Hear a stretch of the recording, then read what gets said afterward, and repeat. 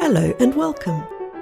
You're listening to Writers Aloud, a podcast brought to you by writers for the Royal Literary Fund in London. Hello and welcome to episode 365 of Writers Aloud. In this episode, we're glad to present another instalment of Location and the Writer. Here, Carolyn Sanderson revisits her childhood home for the first time in 5 decades to compare memory with reality. Paul Dodgson takes us to the south coast of Kent, drawn back to a place he was once desperate to escape, and Claire Chambers explains why the apparently prosaic location of the southeast London suburbs has been such a source of inspiration in her work. First, here's Carolyn Sanderson on her childhood home. It's Sunday morning and I'm 4 years old. In my memory, I'm walking down the stairs at home onto the parquet floor of the hall. The door to the dining room is ajar, and from it, music is streaming.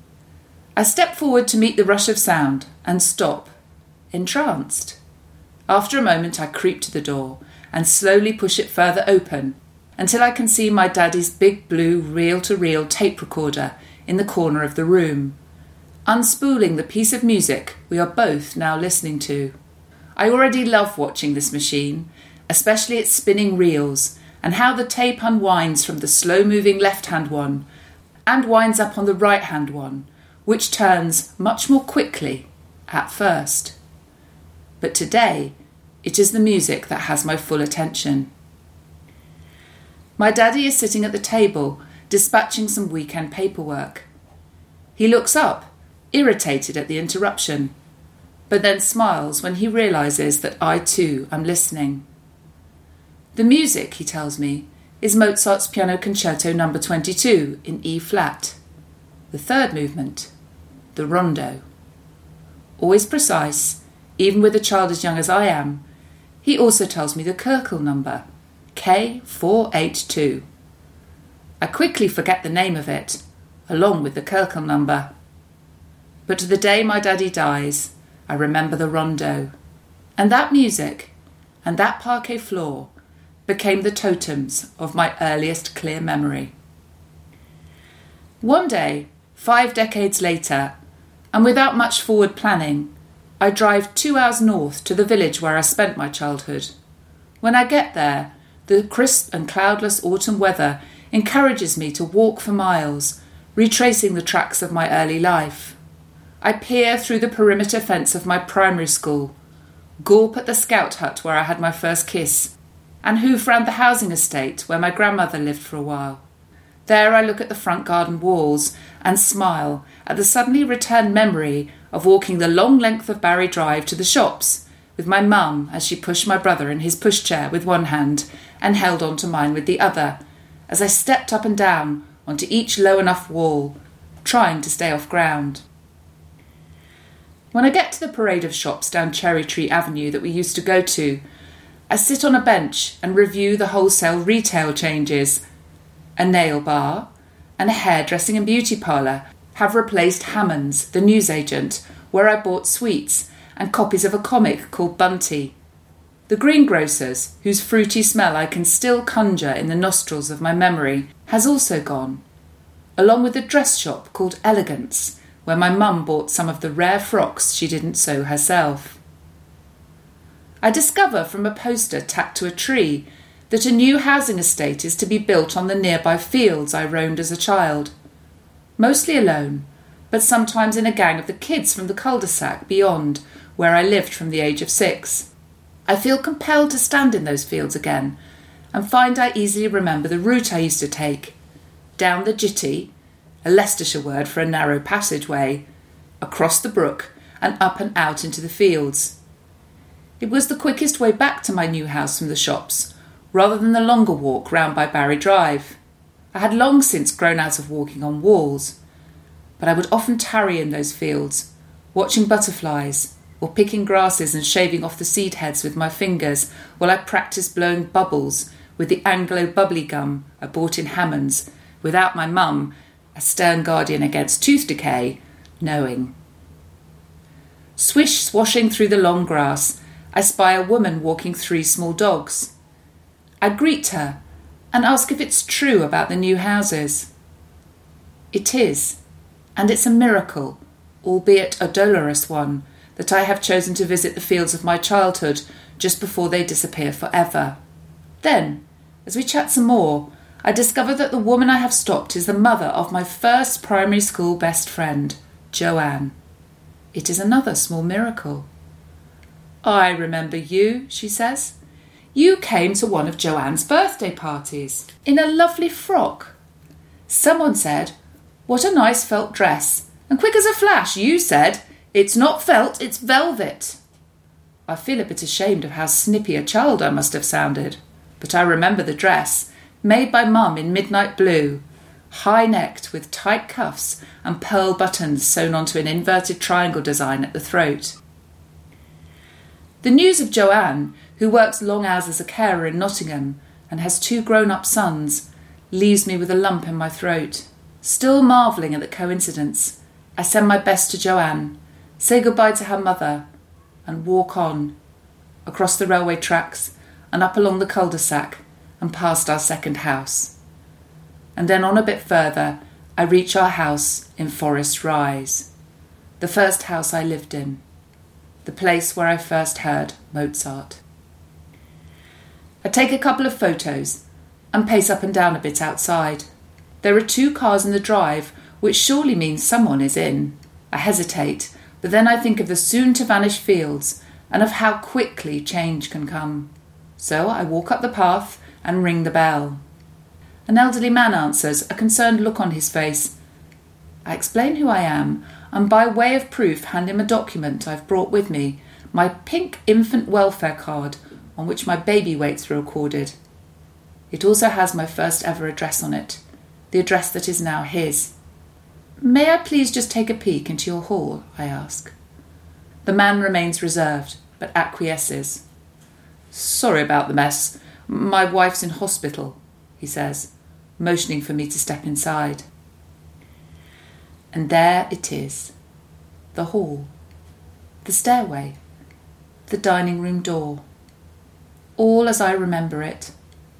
Achingly familiar but smaller, and also spooky, as if I've landed in a parallel universe. The hall is now carpeted, but when I mention the parquet, the owner says, "Oh yes, it's still there underneath, but we decided it was a bit noisy." He has relaxed a little now, and invites me in a bit further, to view the garden of which he is clearly proud. The rosebeds I remember are no longer there, but at the end of the garden is a tall apple tree covered in bramleys. "My mum used to make them into apple pies," I tell him. I am in the house for less than 10 minutes, but my short visit has a profound effect on me. The reassurance provided by this confirmation that things were as I remember them is enormous, and on the drive home I feel triumphant and happy. But the next day I return home from a day of meetings in London, exhausted to my core, and for the next few weeks have spells of weeping.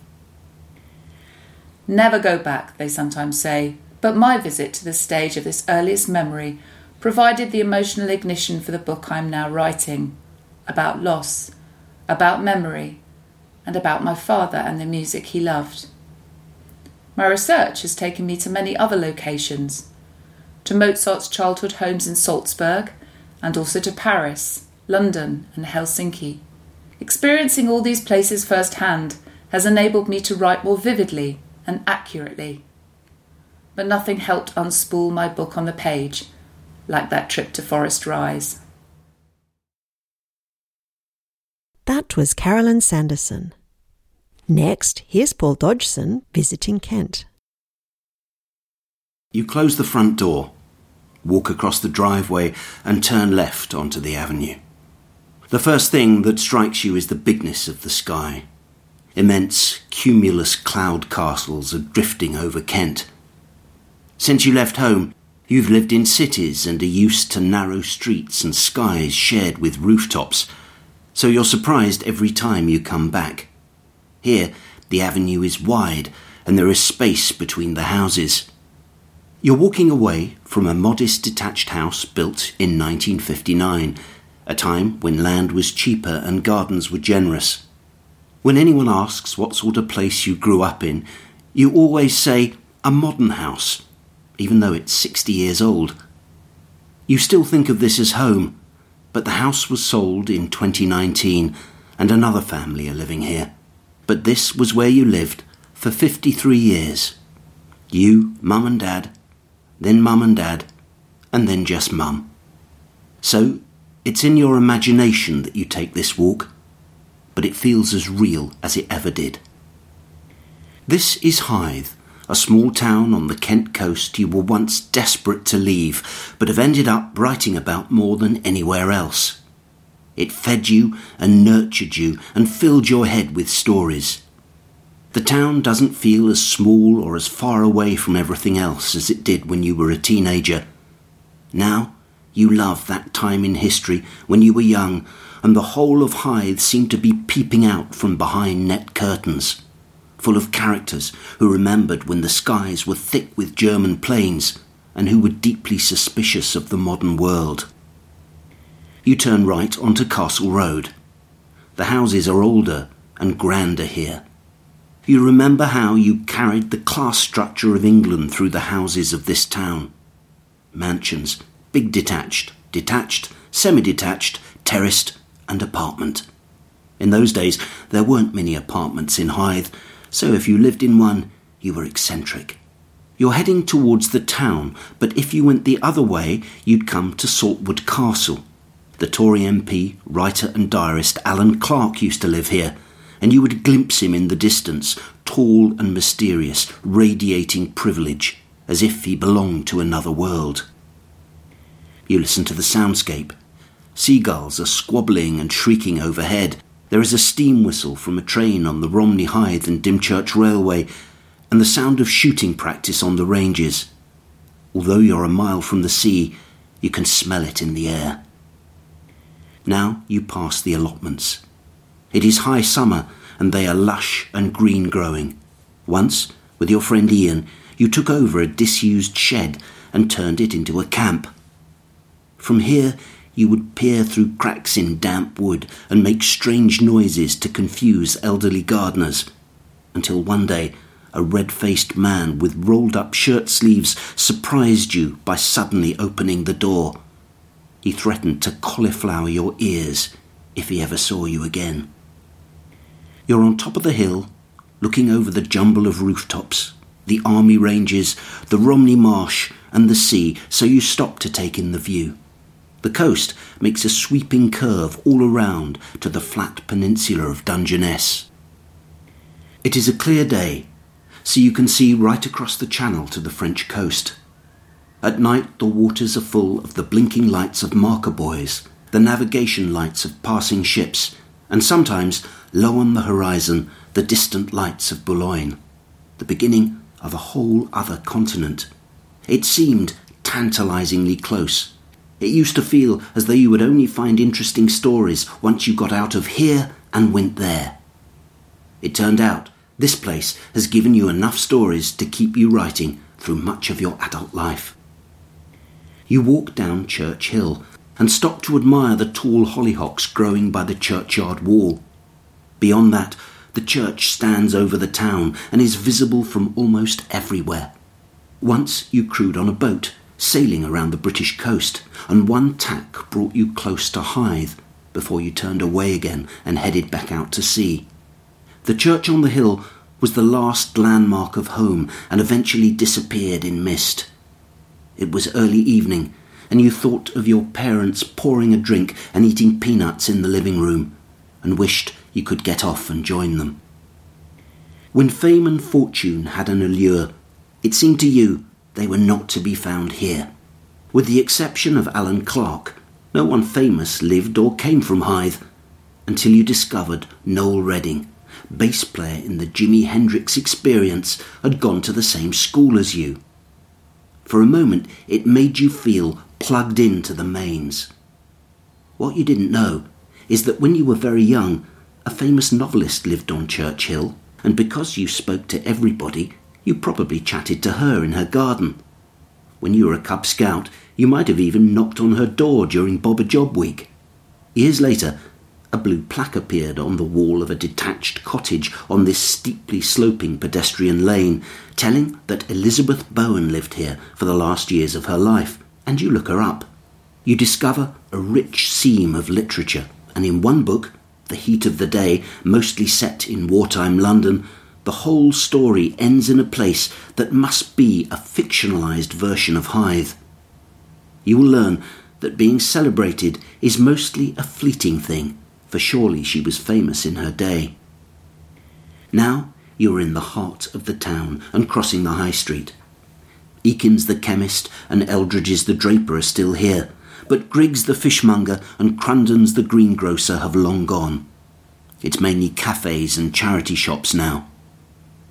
You look down the high street, past the town hall with the clock that overhangs the road, to where the record shop used to be. You remember being 13 and trying to ingratiate yourself with the owners by saying you wanted to start a soul collection. You held up a single by the Righteous Brothers that was on sale for 10p. "You can't go wrong with the Righteous Brothers," said the owner. "Great, I'll have it then," you say. Only when you get outside do you realise it had been a play on words and not an actual recommendation. You still feel the embarrassment. Now you are walking towards the canal and past the War Memorial and remember the parades as a Cub Scout on Remembrance Day. Veterans from the First World War would turn out every year, and you recall looking into the eyes of an old man and seeing tears running down his face as the bugle sounded. The first time you'd ever seen an adult cry. Finally, you arrive on the shingle beach and walk to the water's edge. The sun is setting over the peninsula. The sea ahead is full of ships heading up and down the channel, and to the left, a ferry from Calais is making for Dover.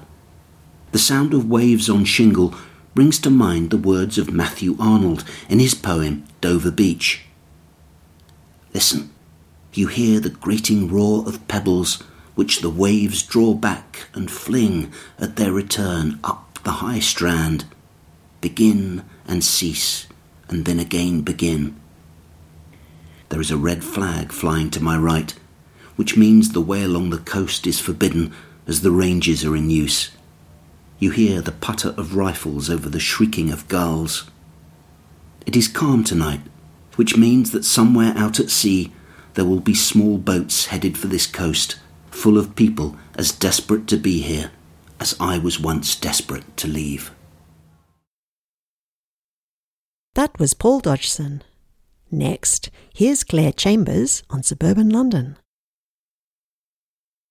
Children always experience their own life as normal, and I was therefore quite an age before I realised that growing up in Croydon, fictionalised by P.G. Wodehouse as Mitching Hill, a foul hole, was a handicap which would need regular apology in later years. My brother and sister, some years older than me, expressed their contempt for their hometown by escaping to Australia and Switzerland as early as possible, never to return. Perhaps, like so many, my siblings saw the suburbs as stifling hotbeds of conservatism and lower middle-class complacency, a place of pooterish bank clerks and privet hedges, lace curtains and laundrettes, elegantly described by writer and broadcaster Godfrey Wynne as the cemetery of all youthful drama, the burying ground of all ambition. To stay was to risk turning into the bride of Manfred Mann's semi-detached suburban Mr. James, and settle for an existence of washing lines and walking the doggy. Indeed, this is more or less the default position of poets, musicians, and especially fiction writers.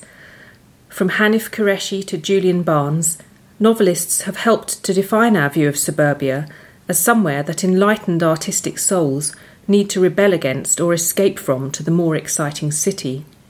I have never forgotten Barnes' description of the dispiriting sounds of a Sunday afternoon in Metroland, as experienced by his hero Christopher, teenage scourge of the bourgeoisie. The patterned roar of motor mowers, the quiet chomp of shears, the squeak of chamois on boot and bonnet. Barbara Pym, that chronicler of the micro-disappointments and humiliations of suburban spinsterhood, describes well her character's sense of shame at living on the margins. Yes, I live miles away beyond Hammersmith, explains Dulcie from No Fond Return of Love, making a joke of it as suburban dwellers sometimes must. And when Dulcie suggests inviting a young man back for drinks on his way home, her fashionable city-dwelling colleague retorts, "On his way home?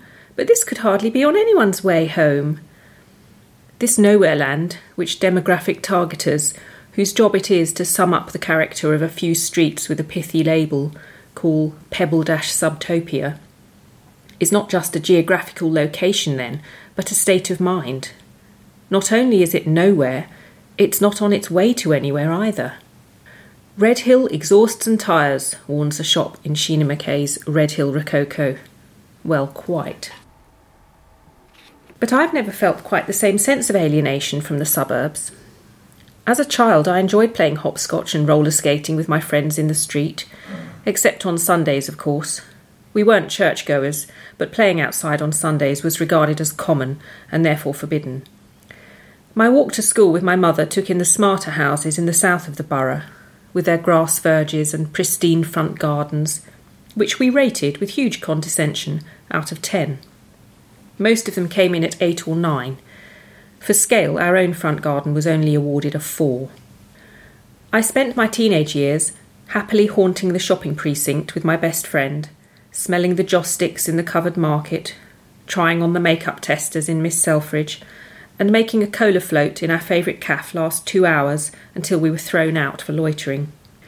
I never experienced it as somewhere that was crushing my spirit or holding me back.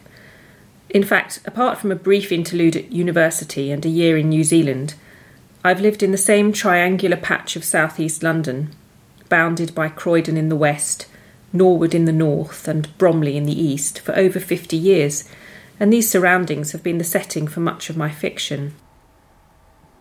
As well as being my home, there is something very fruitful to me in this liminal space between the city and the countryside, neither quite one thing nor the other, not glamorous or edgy or even seedy like London, and without the majestic landscape or pastoral calm that is celebrated for inspiring poets and writers to take up their pens and contemplate the sublime.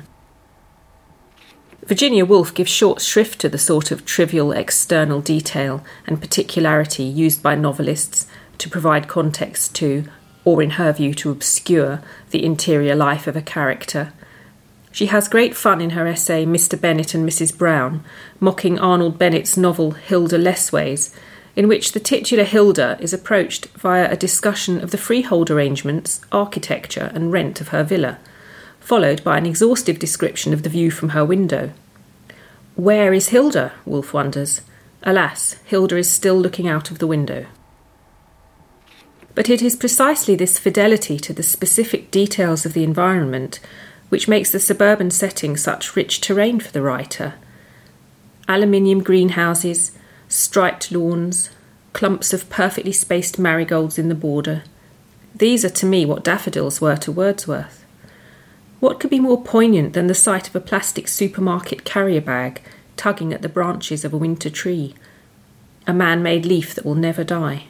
What symbolises better the distance between the haves and have-nots, the well-behaved and the misbehaviours, than the sight of a fly-tipped mattress and assorted trash at the end of a street of perfectly manicured gardens?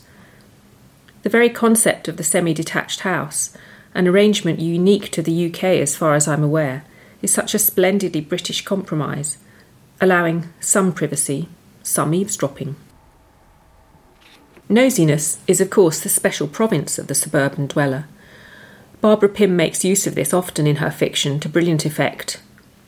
What was the point of living in a suburb if one could not show a healthy curiosity about one's neighbours, wonders Mabel in Less Than Angels. Spying from behind net curtains is regarded as one of the compensations for the disadvantages of living so far from the bright lights of the city, and many of Pym's characters are inveterate people watchers.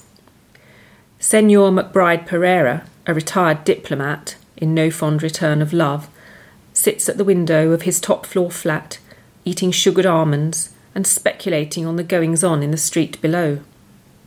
This surely is the alter ego of the novelist, of all novelists, hungrily watching and conjuring stories from the fragments observed. For the vigilant, Clues to the hidden lives of others are everywhere. I find I often use milk bottles as signposts in my novels. In A Dry Spell, failure to clear away the remains of broken glass on the doorstep is interpreted by those inclined to judge as a sign of slatternly standards. In Small Pleasures, milk left out all day is a break in routine that alerts the neighbours that our heroine is spending her nights elsewhere. In Back Trouble, it is the increase in the number of pints in the daily delivery that gives rise to suspicion that a member of the household is pregnant. In my most recent novel, Small Pleasures, I transplanted a true story of a sensational tabloid scoop from the 1950s about a woman who claimed to have experienced a virgin birth to the suburbs of Bromley. The story I wanted to tell was not about a successful Fleet Street journalist, but about someone living a quiet life of frustrated potential. This was not about glamorous Londoners, but about the unfashionable, the overlooked, the over the hill. Of course it had to be a local paper, concerned with parochial matters, a meeting of the Crofton North Liberals, the theft of petrol coupons from the British Legion, household hints still redolent of wartime austerity. It was while researching the area on my doorstep to see if it would do as a location that I came across a reference to the Lewisham rail crash of 1957. I had been a regular commuter on the Charing Cross to Hayes line for years without ever having heard of this significant tragedy, which killed 90 people and injured many more. This became the frame of the story, the sombre cloud which hangs over the characters from the beginning. The suburban setting lends itself so well both to the comedy of punctured human self-importance and to the depiction of loneliness and melancholy. The trickle of commuters trudging up the road from the station in the fog, the damp autumn leaves blowing into the front gardens, a lost glove impaled on park railings, a front garden guarded by a pair of tame hydrangeas. It occurred to me to wonder, when translation rights were sold in places as far afield as Russia and Estonia, what those readers would make of 1950s Bromley. Perhaps without our cultural prejudice and snobbery about the suburbs, they, like me, will find something there to admire. That was Claire Chambers. You can find out more about Carolyn Sanderson, Paul Dodgson and Claire Chambers on the RLF website. And that concludes episode 365, which was recorded and produced by Yasser Amir. Coming up in episode 366, Bethan Roberts speaks with Catherine O'Flynn about storytelling, abandoning literary theory, and Elvis. We hope you'll join us. You've been listening to Writers Aloud, a podcast brought to you by writers for the Royal Literary Fund in London. To subscribe to podcasts and to find out more about the work of the RLF, please visit our website at www.rlf.org.uk. Thanks for listening.